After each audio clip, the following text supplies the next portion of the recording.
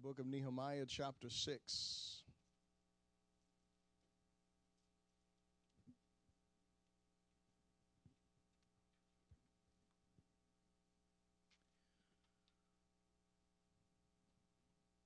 Beginning in verse 15. When you got it, say so.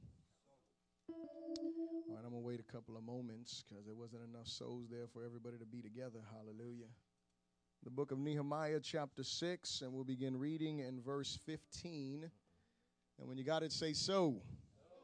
And it says, so the wall was finished on the 25th day of Elul in 52 days. And it happened when all our enemies heard of it and all the nations around us saw these things, that they were disheartened in their own eyes, for they perceived that this work was done by our God. Also in those days, the nobles of Judah sent many letters to Tobiah, and the letters of Tobiah came to them.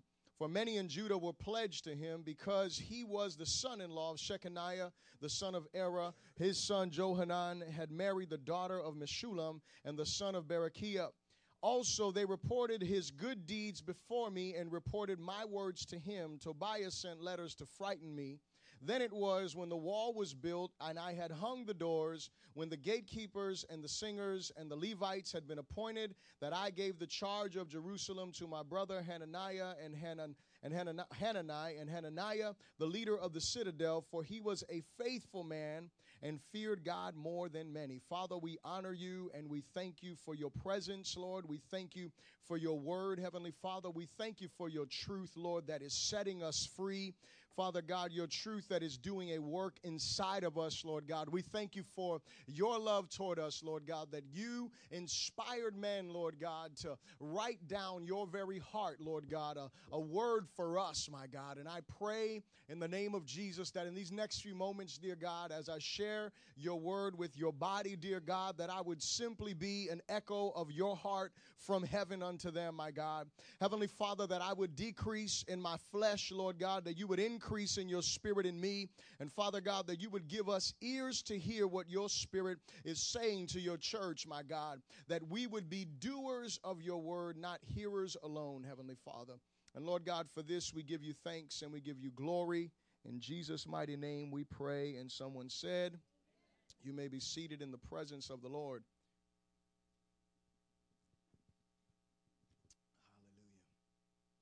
Hallelujah. Glory to God. For the last few weeks, we have been dealing with the topic of built to last, and I'm going to be closing this series today with this message, and the title of this message is Building Maintenance. Building maintenance, because obviously after a building is built, after you've gone through the whole construction process, there is a need to maintain that which has been built. Amen, somebody. You can have a beautiful home and wonderfully and start great, and if you do not maintain it, then there is going to be something that's going to happen. Decay is going to occur, and if you continue to ignore the reality that it needs to be maintained, there will come a place and a time where it will be condemned. Hello.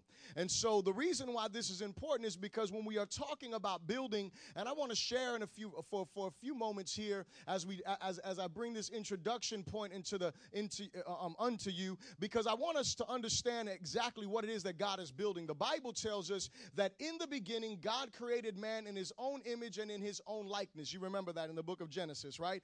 God created man in his own image and his own likeness in order for him to have authority in this earth. Man was God's delegated representative unto all of his creation as his authority figure, as the one who looked like God, who represented him within this earth. And man had a responsibility. We're talking about building maintenance. God built man, created man from the dust of the earth, breathed into his nostrils the breath of life, and gave him some responsibility. And man was responsible to maintain that honor through one thing, and it was obedience. That's all he had to do. If man would have obeyed, he would have maintained that honor. But because he disobeyed, he ended up losing or forsaking that honor that he had of being just perfect and being innocent the way that God created him to be. Well, there's a beautiful thing that happens when we come to Jesus. Say, when we come to Jesus, we are recreated. Say, recreated. Or we are born again. Say, born again. And that means that we are given a new life. We are given a new nature. God begins something new inside of all of us. He begins something fresh inside of all of us. In the book of Ephesians, if you will turn there with me, you will find something. The book of Ephesians chapter 2, and you can hold your place, please, right there in the book of Nehemiah, because we're going to go back in a moment. But turn to the book of Ephesians chapter 2 and verse 10.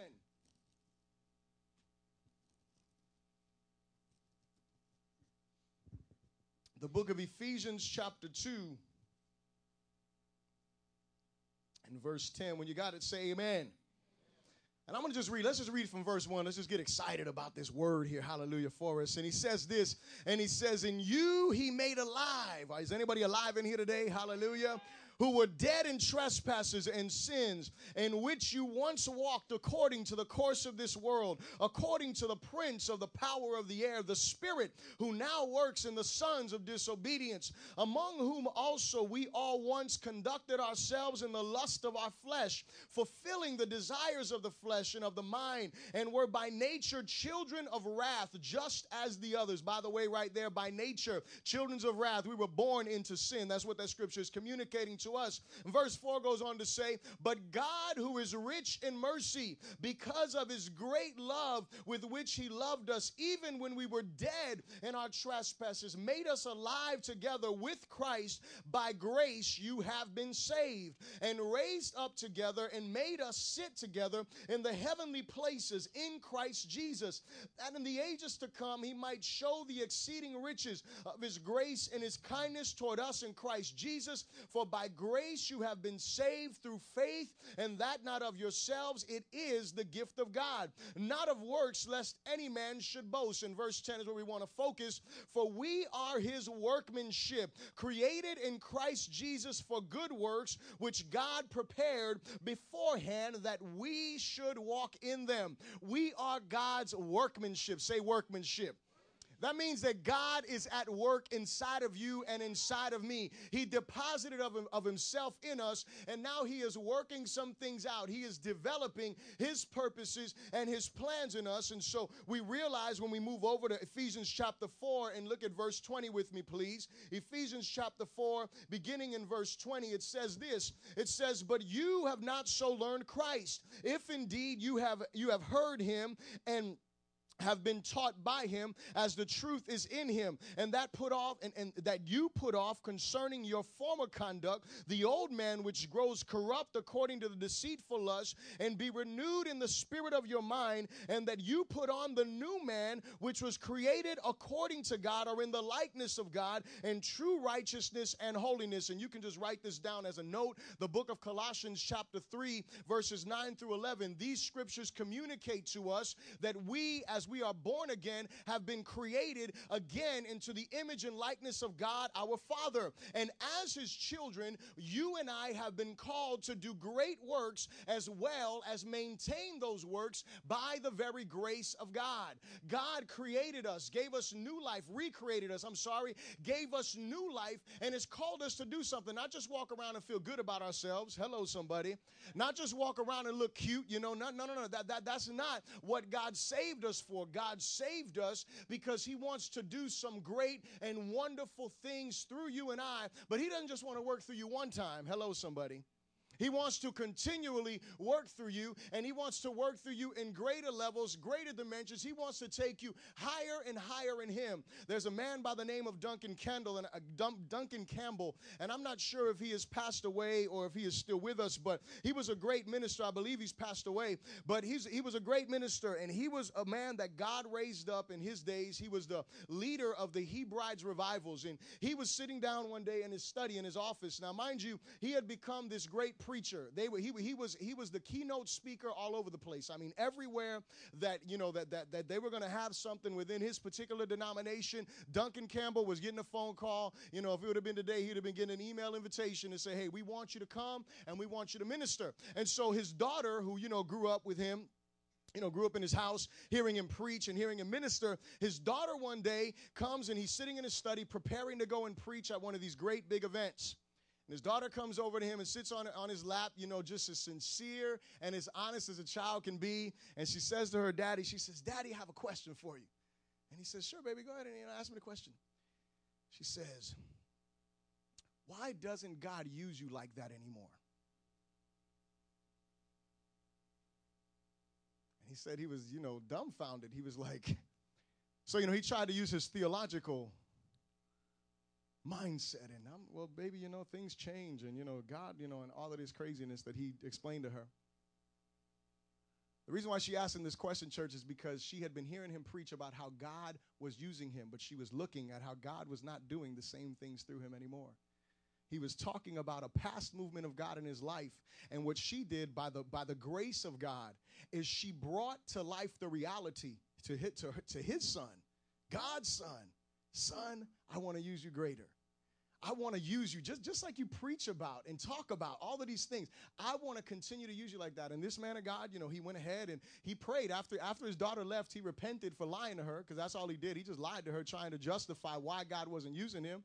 And he repented, and then he came before God and he said, God, I don't care where you send me, if you would just use me again. And he tells a story. He was getting ready to be a preacher in one of these events, and God told him, I want you to go to this place. And he's like, God, he's like, no, you asked me, right, in prayer. If I would send, wherever I would send you, whenever, that you would go, and I want to use you. I want to do something. And he got up and he went, and the glory of God manifests in history of the Hebrides revival is because this man heard the voice of God, and he realized that God didn't want to just use him one day. He wanted to use him all the days of his life. Amen. He wanted to use him for the glory and honor of his name, not just to talk about what God did through him. Building maintenance, church, and the reason why this is so important is because building maintenance is vital to preservation in the natural realm. When you build something, you've got to preserve it. You've got to clean it. You've got to make sure you take care of it in order to preserve it and keep it in a good state. You get a new car and you have a choice. You can keep it in mint condition and you can keep it the way that it needs to be, or you can do like my car. Hallelujah. I'm sorry. Glory to God. But, it's not in such mint condition. It's in condition, hallelujah. It's drivable, and, we can get to where we need to get to, but it's not in mint condition. It's not going to ever be, a collectible item that someone is running me down because they want to buy it from me. That's just not going to happen. But the reality is that when you get this, vehicle or whatever it is, you have a responsibility, and that is to preserve it. And the way you do that is through maintenance. But how do we apply this spiritually, church? Well, spiritually, for the body of Christ, it is the key to our relevance and necessity within our society. Hello. God is building something and he wants to do something. God is not looking for just motivational speakers in his church. Hello. And I'm not just talking about preachers. I'm talking about the church. You see, you are the church. Look at your neighbor and say, neighbor, you are the church. You are the voice of God in this world. Hello. You are the voice of God. You shouldn't just be, hear me. You should not only be talking to folks about, trying to make them feel good, because you know what? Sometimes people got to feel bad before they're going to be right. Y'all didn't hear what I said. So sometimes people have got to feel bad about what they are doing, about where they are, about how they are living, before they are going to be able to be right with God and feel good like God wants them to feel. And it's not just the preacher's responsibility. So when I say that, I'm not attacking somebody. I'm letting you know that, look, God is not just looking for some motivational people just to make you just feel so. Wait a second. Did you repent before you start feeling good? Because you shouldn't be feeling good living in sin. Because sin is what made you feel bad in the first place. Y'all don't want to hear that. I know, and the world don't want to hear that. But sin is what made you feel bad. It's what got you depressed. And I'm not saying you were in sin. It is just sin, church. Sin is the cause of every negative thing within this earth. And until we confront our sin, until we deal with our sin by the power of the cross, we are never going to experience the joy of the Lord that is supposed to be our strength.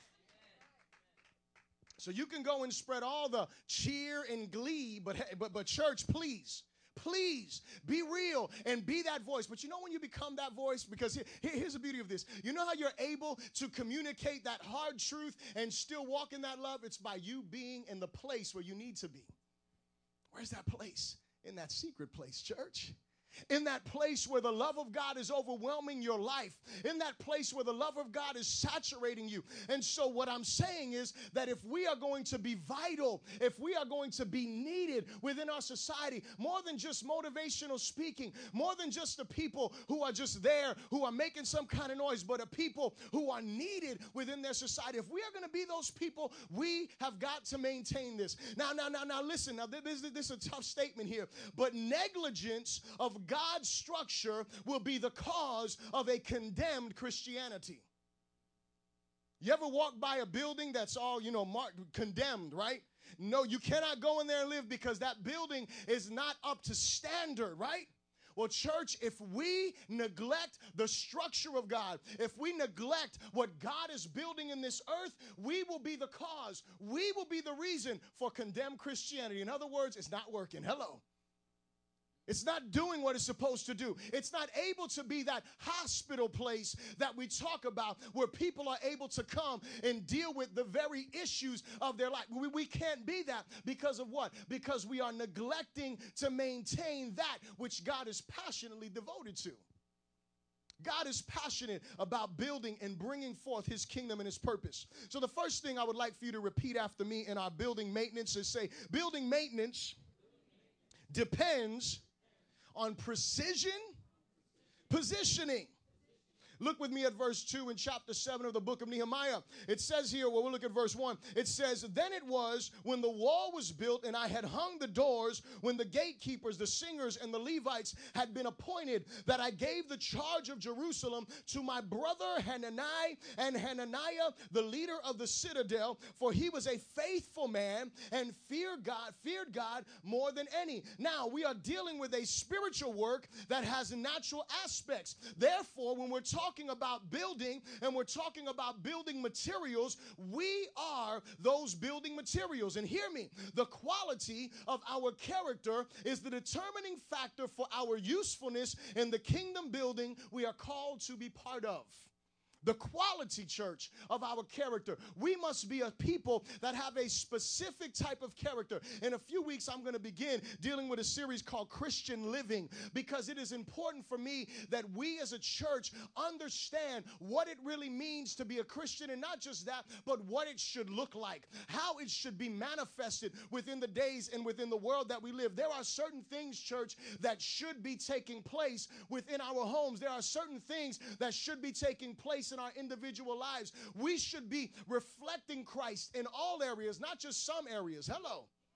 Listen, I put it to you like this. We should be putting on our church clothes not only on Sunday. Did you hear me? We should put on our church clothes, not just Sunday. We should wake up in our church. So what do you mean, Bishop? You got to dress. No, I'm not talking about that. That's not what I'm talking about. I'm talking about your church clothes, your dress, the way that you live, the attitude that you have, the perspectives that you contain or that you possess. And so those are the things that I'm talking about. Having the right mindset, having the right heart. But we're going to talk about that in a few weeks. But the reality is that God is looking for a people of character. You'll notice that when Nehemiah was finished doing his part of the project. Remember, if we go back to the beginning of this book, we remember that when Nehemiah went before the king and the king sent him over there, before he did that, the king said, how long are you going to be gone? So he gave the king his word and he said, I'm going to come back. So what Nehemiah understood is that he had a certain time frame and he was going to be a man of his word. He wasn't going to go ahead and become so overwhelmed with, the beauty now of these walls that are built and the responsibility, because if you read the scriptures, you'll know that the houses of the people weren't even fully built up. So there was still work that needed to be done within the city, but Nehemiah had his project and he wanted to make sure that he was obedient, because you remember a little while earlier in the story, like we talked about last week, they were lying about him. You remember that? Well, if Nehemiah didn't go back, it would have looked like it was truth. Hello. And so Nehemiah's, look, I got to go, but I'm going to leave the right people in place. I'm going to leave the right people in position. I was watching a show the other day, and I don't watch a whole lot of HGTV. Hello, somebody.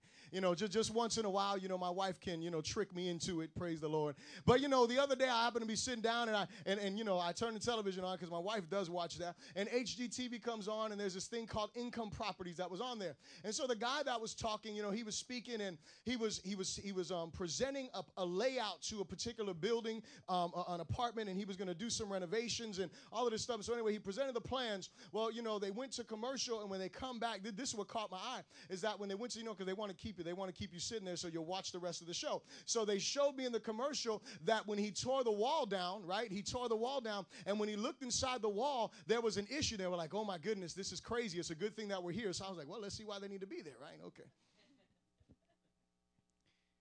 So when I'm looking, I'm watching the show, they're tearing this wall down that was built by another builder. It wasn't the original wall that was there. It was built by someone else who was making a renovation to the apartment.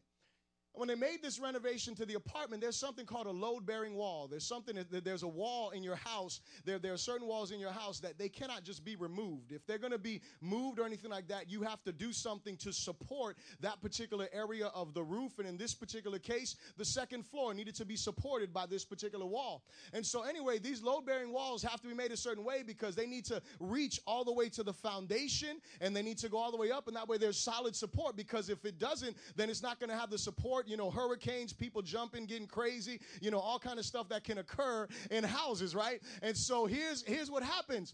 When they opened up the wall where that supporting wall was, the beam, there was this big, heavy beam that was there. Now, mind you, the beam was heavy enough by itself. We're not even talking about the furniture and the things that were upstairs, but the beam was there that was supposed to be, that was right. But you know what was holding up that beam? A little 2x4 that was about this big. It was about a 2x4x6. That was like nailed into the other beam there. And that's what was supporting the whole wall. Listen, it's it's a good thing. They already saw, they were looking at it, and obviously they probably get a little dramatic. But anyway, the point of the matter is, he could see that it was already sinking down, already causing issues with it. So, you never know when that whole thing was going to break up. Why is this important, church? It's important because God is looking for a certain quality of character in people. Notice the people that he leaves in charge. And I want to say this. God desires that each of his children become and remain viable parts in his kingdom building project. Everybody in here, look at your neighbor and say, neighbor, God wants you to be a viable, important part of his building project. But say this to them, but God, say, but God is neither careless nor desperate. So he ain't going to use just anybody. Hear me. He wants every one of us that is sitting in here today to be part of what he is doing in this earth. But he's not desperate, church. He is not desperate, and he is not negligent either. He's not just going to use anyone. He has a certain standard. And you know what? We see some standards here that are presented in the life of these people. And there are two things that are foundational. And it is, number one, that they were faithful. Hello. And number two, that they feared God. Two vital character qualities to being part of it. Why? Because what faithful means is that you are solid. Remember that? Remember that beam that I just talked about? I painted that wonderful picture for you. Remember that? That it was all messed up. Listen, that thing wasn't going to be faithful. It wasn't connected to the foundation. Hello? Well, what does that mean, Bishop? Wait a second. Is not Jesus Christ the foundation? So what that means is that you and I cannot even be considered faithful if we're not connected to the foundation. So before anything else, we got to be connected to Christ. Hello, church. Before anything, we have got to be connected to the foundation of what Christianity is about, and that is Jesus Christ. Not connected to the mission, not connected to the vision, not connected to the people. The first thing that we have got to be connected to is we have got to be connected to Christ, because when we're called faithful, we are people that are going to be reliable. We are people who are going to be pillars. We are people who are going to be solid. We are people who can be trusted to do things. We are people who are going to get the job done. We are people who have a burden to do what? To make sure that things are executed in a way that brings the fullest and ultimate glory and honor to God. Hello, somebody. To be faithful, church, means that you are a person whose yes is yes and no is no. Amen. Yes is yes. No is no. You said you're going to call me? Please call me. And listen. I've been rebuked about this. Can I confess? I like to confess, glory to God. Confession is good for the soul, praise the Lord. Listen. Busyness, church, hear me, because your bishop has got to be the first one. Busyness is not an excuse for not making a phone call that you said you're going to make. It's a good excuse one time, but every time?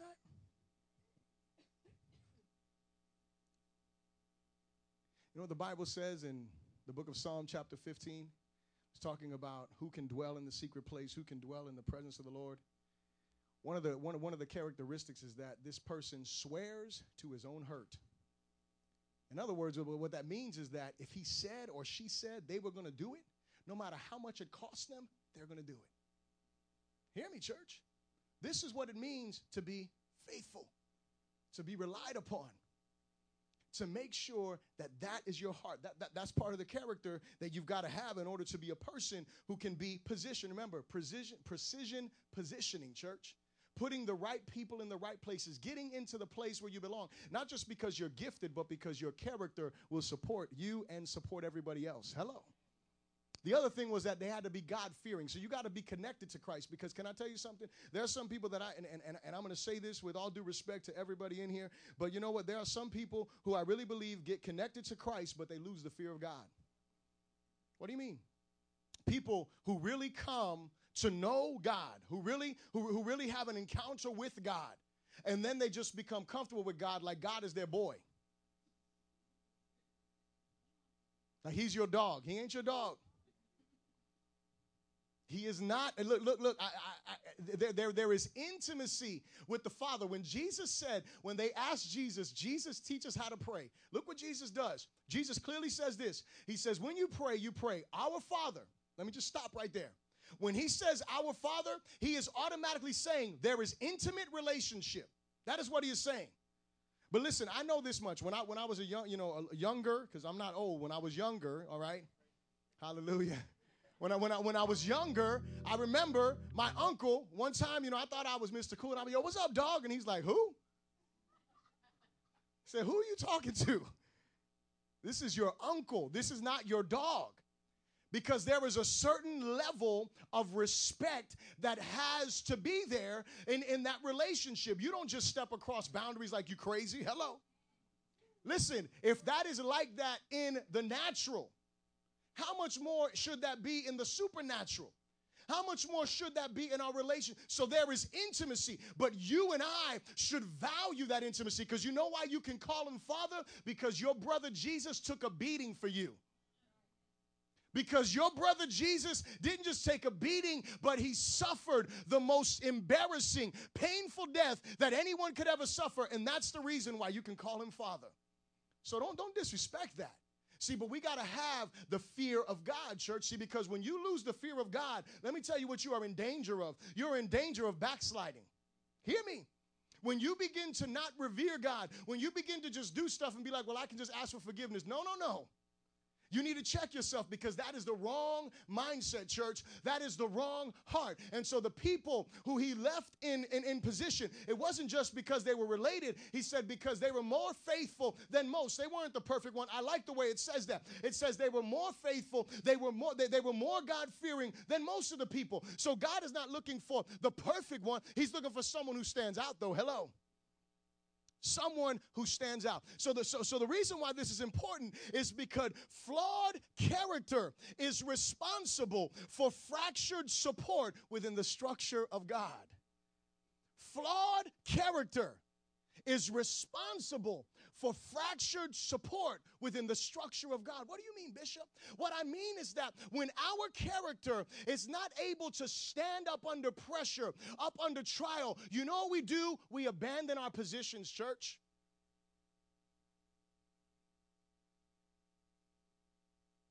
Listen, there's plenty of folks, people, listen. I heard a story about a husband the other day. We're living in tough economic times, living in times of desperation, times where things are tough for certain people. We're living in some tough times. And this husband could not handle the pressure of his situation. You know what he did? Committed suicide. Horrible situation, church. I don't say that just in a flip manner, or he committed. No, listen. He was undergoing some severe pressure. And sadly, there wasn't an anointed, powerful child of God who reached this person before he broke. That's sad, church. The church missed that opportunity because it's not God's will that someone commits suicide. Hello. But you want to know what? That structure that God was building within that home is now fractured because of what? Because of a flaw in character, church. Because this person's character was not strong enough to sustain through the time when difficulty came. And so it is important for us to grasp the reality that we want to be in position. We want, and when I say position, I don't mean title. Title, listen, position and title don't necessarily mean the same thing. Hello.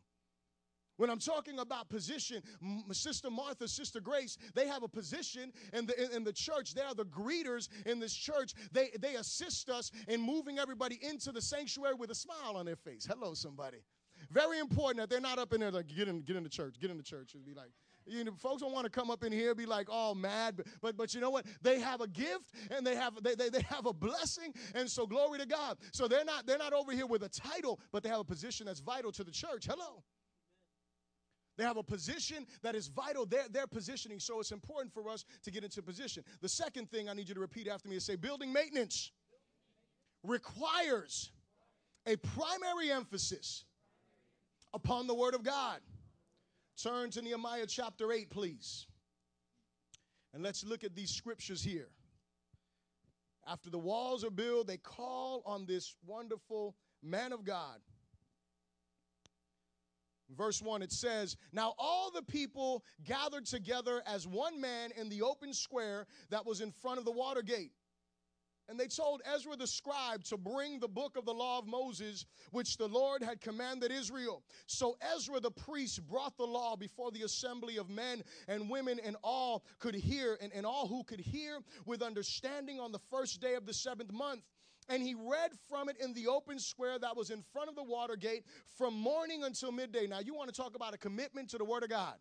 From like sun up to like lunchtime. This is how long he was reading the Word of God. Y'all, look, folks, Bishop started preaching, and it goes a little bit over the 35-minute threshold, and suddenly your mind just ran to Denny's, glory to God. Ran to Chili's, ran wherever. It ran to that, whatever you got. It ran away, glory to God. Listen, these folks, they were like, oh, hold on, we need the Word of God. They wanted to hear the Scriptures. So it goes on to say that he read from morning until midday before the men and women and those who could understand, and the ears of all the people were attentive to the book of the law. So Ezra the scribe stood on a platform of wood, which they had made for the purpose, and for that purpose, and beside him at the right hand stood, I'm not going to read all of these because I know y'all be listening to see if I'm pronouncing it right, so we're going to skip down to verse 5. And Ezra, I know y'all, glory to God. I'm glad you're attentive to the word, glory to God. Verse 5 says, and Ezra opened the book in the sight of all the people. Now look at what happens. For he was standing above all the people, and when he opened it, everybody did what? Everybody stood up. So listen to me. It ain't religious to stand up in the reading of the Word of God. Hello.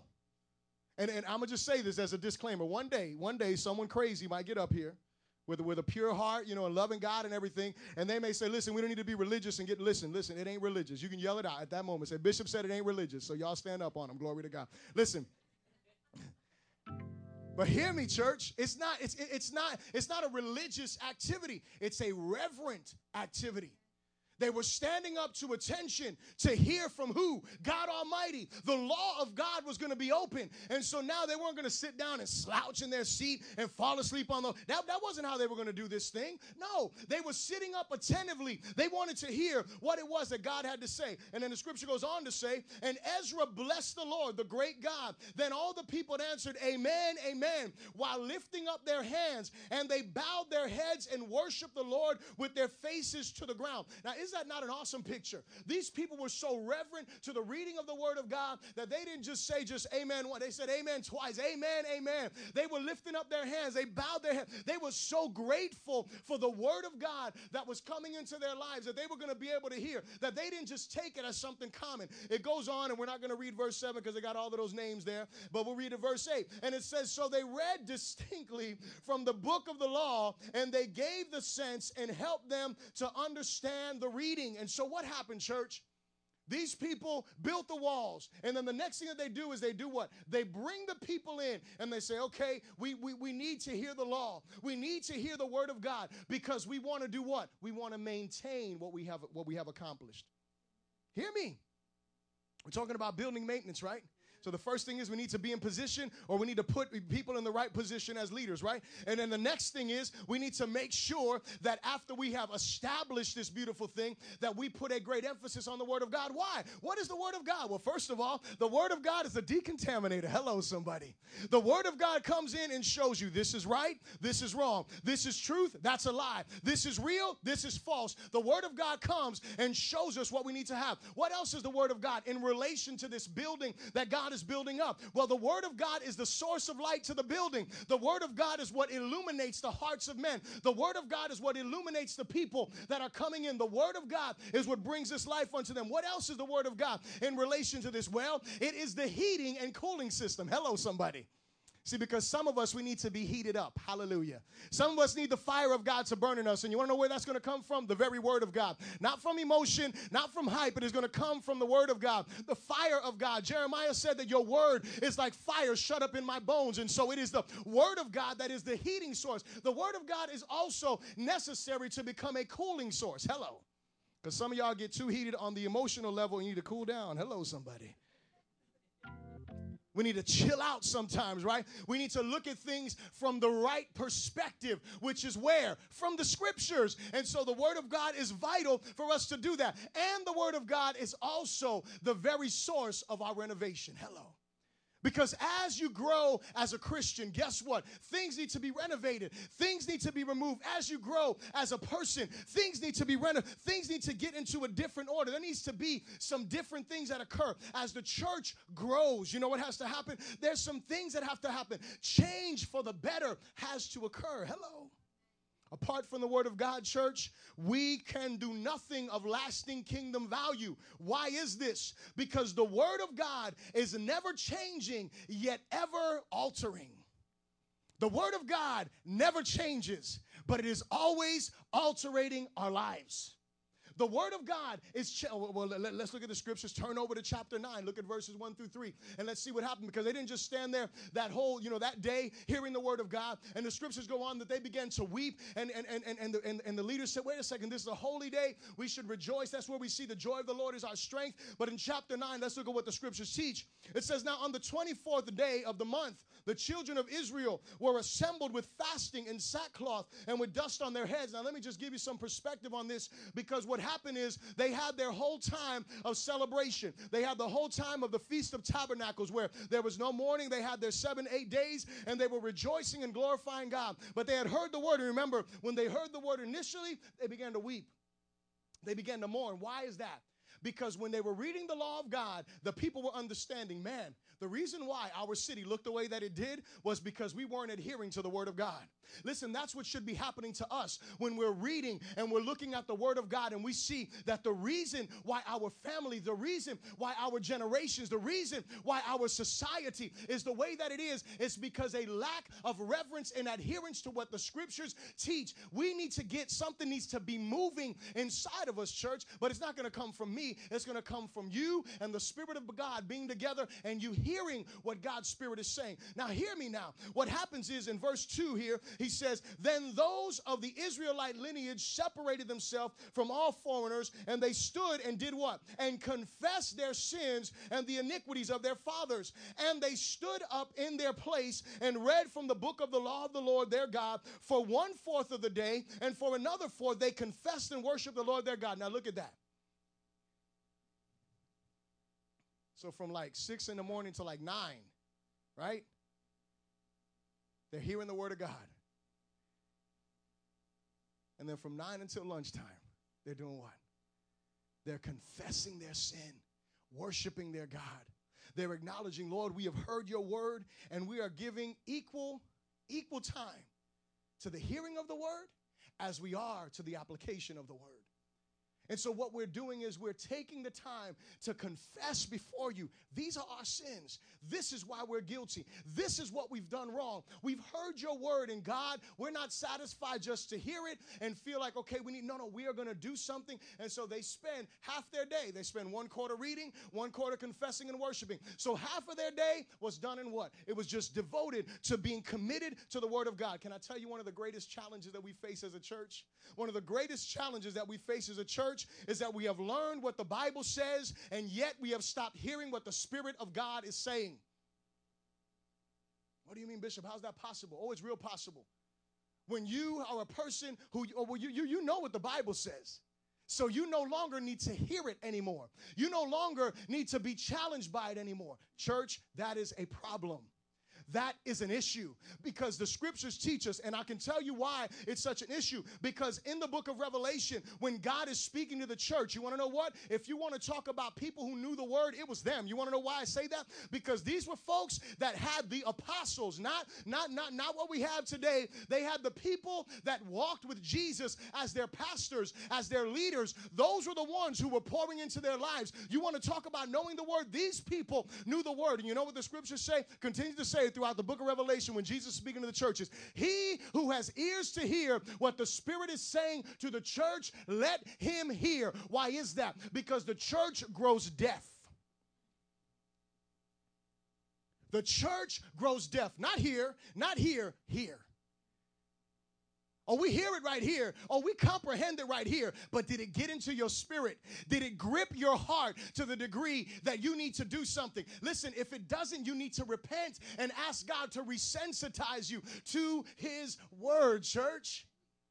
Because if we're not hearing his word, we're not going to be able to maintain what God is doing. Why? Because it is God's active word or his voice that causes the necessary changes within us that will enable us to grow into all that he has created and expects us to be. Not just because you know it. Remember the story that I shared in the beginning with Duncan Campbell and his little daughter. Why doesn't God use you like that anymore, Daddy? Even the preachers, us preachers, can have that problem that we know what the word says, but we're not letting the word of God penetrate and transform our hearts. Help us, Holy Ghost. The third thing that we need to do here, and please repeat this after me, is building maintenance. Depends upon committed and consistent contributions. Hallelujah. Turn with me to the book of Nehemiah chapter 10. Glory to God.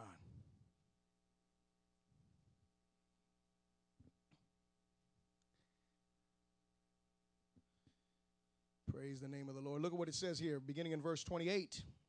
It says, now the rest of the people, the priests, the Levites, the gatekeepers, the singers, the Nethinim, and all those who had separated themselves from the peoples of the lands to the law of God, their wives, their sons, and their daughters, everyone who had knowledge and understanding, they joined with their brethren, their nobles, and entered into a curse and an oath to walk in God's law, which was given by Moses, the servant of God, and to observe and do all the commandments of the Lord our God and his ordinances. We would not give our daughters as wives to the people of the land, nor take their daughters for our sons. If the peoples of the land brought wares or any grain to sell on the Sabbath, we would not buy it from them on the Sabbath or on a holy day, and we would forego the seventh year produce and exacting of every debt. And so now what I want you to understand is that what is happening here is after they had read the law of God, after they had already understood what God's requirement was, what God's standard was, they had understood what God expected of them, they understood what the yeas were in the word, they understood what the nays were in the word, they understood, okay, this is what I can do, this is what I should do, this is what I can't do, this is what I shouldn't do. Once they understood all of that stuff and it was clear to them, then they went on ahead and they brought out some kind of covenant, and these people were going to sign this covenant and say, we are going to enter into this covenant. They called it a curse and an oath, because if they disobeyed this covenant, they were going to bring a curse on their lives. But it wasn't that they were making up a new covenant. It was the covenant that was in the scriptures. It was that this is what we were supposed to be devoted to, and because we weren't, our walls were torn down, our cities were burned, everything was destroyed, and we were depopulated. But we are going to enter into this oath. We are going to enter into this commitment. And it goes down, and we won't continue to read there, but he goes in from there, and they talk about temple taxes. They talk about tithing. They talk about offerings. They talk about all of the wood that had to come to the temple daily. People were actually taking responsibility for all of these different things. They were appointing them as saying, listen, we are going to have you to be the support that is going to be necessary because we've already built up these walls, and now we want to maintain what God has begun here. And the only way that was going to happen is by your support. Hello, somebody. See, here's something that we've got to realize is that no scriptural building project has ever occurred and been maintained without the contributions for support to extend the spiritual contributions into the natural. Hello. When you look at the tabernacle in the book of Exodus, what do you find there? You find that the people had to bring in order to build it. That's the bottom line. But what was the purpose of that building? Was it to walk around and worship a building? No. It was to create a place of worship. It was to create a place where the people of God could come together and unify and seek God and do what? Remember the fear of God. They could recognize the presence of God. That is what it was about, church. That is what the whole building project over there was. When you move forward, later on, David, he gets his revelation in his spirit. He's like, man, you know what? I have this beautiful house, Lord. You've done all of this stuff for me. He says, I want to build you a house. And God says to David, David, I didn't tell you to do that. He said, you know what? You can't do it. You're a man of blood. You know, but your son is going to be the one to do it. And you know what he had? You know what David did? David put all kind of stuff, all kind of contributions where? Into the treasury to save up for what? For his son Solomon, so Solomon would be able to build. Anytime you see, when you look at this here, you remember the king in the beginning, Cyrus in the book of Ezra. He did what? He sent all kind of stuff in order to do what? In order to build up this city, in order to rebuild this temple. It required that. And so here's the thing. If it's been like that throughout scriptures, guess what? It's going to continue to be like that in the days in which we live. Hello. There needs to be consistent, not just once in a while, not just sometime contributions. And I don't want to just talk about, let me say this because I know people get offended, glory to God. I'm not just talking about money, church, because that's not what we're just talking about. We're talking about your time. We're talking about your talent. And we are talking about your treasure. Hello, somebody. We're talking about all of the above, your consistent contribution. One time someone, they were going to miss church. And you know what?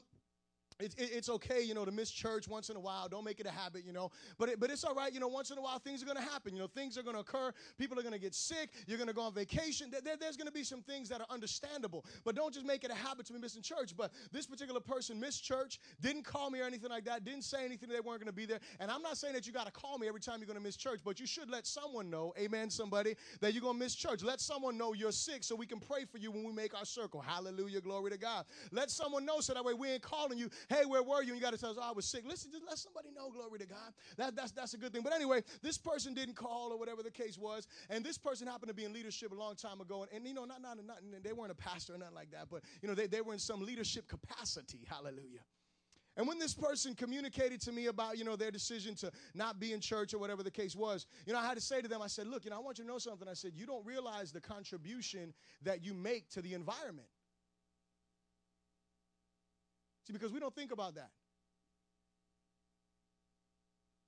You don't realize the contribution you make to the, when you are a worshiper, you make a contribution to the environment.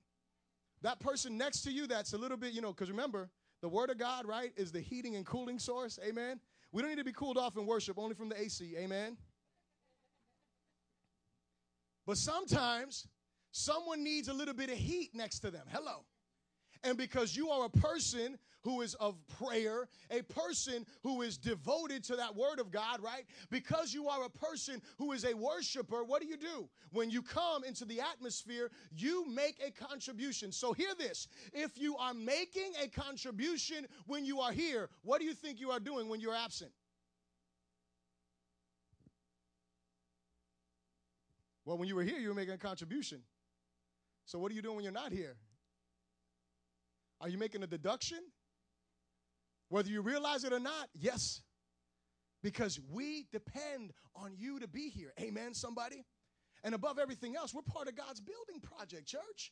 And so we need to be those type of people that are able to come and be part of what God is building within this earth. See, I want you to realize something. It costs time in order for you or I to receive a revelation and impartation of the will of God, yet it will cost your life to bring it to pass. Hear me, church. It's going to take you some time in prayer to hear what God's will is for your life. It's going to take you some time in fasting for you to know exactly what it is that God wants you to do. It's going to take you that time. But once you get that revelation, it is going to take your life to bring it to pass. The question is, are you willing to give your life? Are you willing to give your life for the purpose and the plan of God? See, here's the problem, church, is that too many Christians have bought into the lie that there are no more sacrifices to be made since the cross. Well, Jesus made the ultimate and last sacrifice that needed to be made, so no more sacrifices need to be made. The devil is a liar. Hear me. There's no more sacrifice trying to gain salvation that needs to be made. But now it's a whole different thing, because sacrifice after the cross went to another level, because now we give from the place of forgiveness, not trying to earn forgiveness. You see, understand this with me. Before the cross, forgiveness had a price and sacrifice had a limit. Before the cross, this is what you needed to do in order to pay for your forgiveness. Hello, somebody. Read the law. That's what it said. It said, you did this sin. This is, you give this, and this. Bring it to the Levites. They're going to, it's done. Your sins are forgiven. It had a price. Sacrifice had a limit. What happens in the New Testament? What happens after the cross? After the cross, the ultimate price has been paid by Christ. And we, you and I, are to become limitless living sacrifices. See, before the cross, this is what forgiveness cost. After the cross, this is what forgiveness is worth. Did you hear that? See, before the cross, we're talking about this is what it cost over here. After the cross, our life, our giving of our time, our giving of our talent, our giving of our treasure, all speak to how much forgiveness is worth to you. That's what it says. The sacrifices you make. When you get up early in the morning to see God's face, hallelujah. I know it's tough. You know, we struggle sometimes, glory to God. Pastor Chad and I, we have this little thing going. We call one another, and sometimes the call is never made. Hallelujah. I'm just being real, because, you know, I'm not going to play super spiritual. Hello, somebody. But hear me, church. Hear me. When we get up in the morning to seek God's face, or because, you know, some folks, they're not, you know, early birds. They're night owls. Okay, you're a night owl, glory to God. So when you stay up late at night, seeking the face of God, instead of being on the internet, instead of watching television, text messaging on Facebook or whatever you're doing, hello, somebody. When you do that, you know what you're saying? You're saying, God, this is what you are worth to me. This time of my day is devoted to you. When you take your talent and your ability, John Bevere, one of the greatest preachers that I've heard, he communicates, great, wonderful teacher of the Word of God. And he talks about his life when he got saved. When he got saved, he was in school to be an engineer. He was going to make some money. And you know what? When he got called to ministry, he put the engineering job on the side, not even on the side burner. He just threw it away and said, I'm called to be a preacher. I'm going to Bible college. Well, I don't even know if he said he's going to Bible college, but he said he's going to preach the word. Hello, somebody. Wait a second. God wants us to throw our careers away? No. God wants us to give our lives to him. Hear me. What does that cost? I don't know what it's going to cost you. I know what it's cost me. It may cost you something different. But here's the reality. It needs to cost you something. Did you hear me? Because if it's not costing you anything, then I got a question. Who are you serving? Are you serving the one who died for you and gave his life for you? Or are you serving your own appetite? Are you serving your own desires? Are you serving your own wishes and wants? Or are you serving the one who really gave everything so you could have life? I'm closing.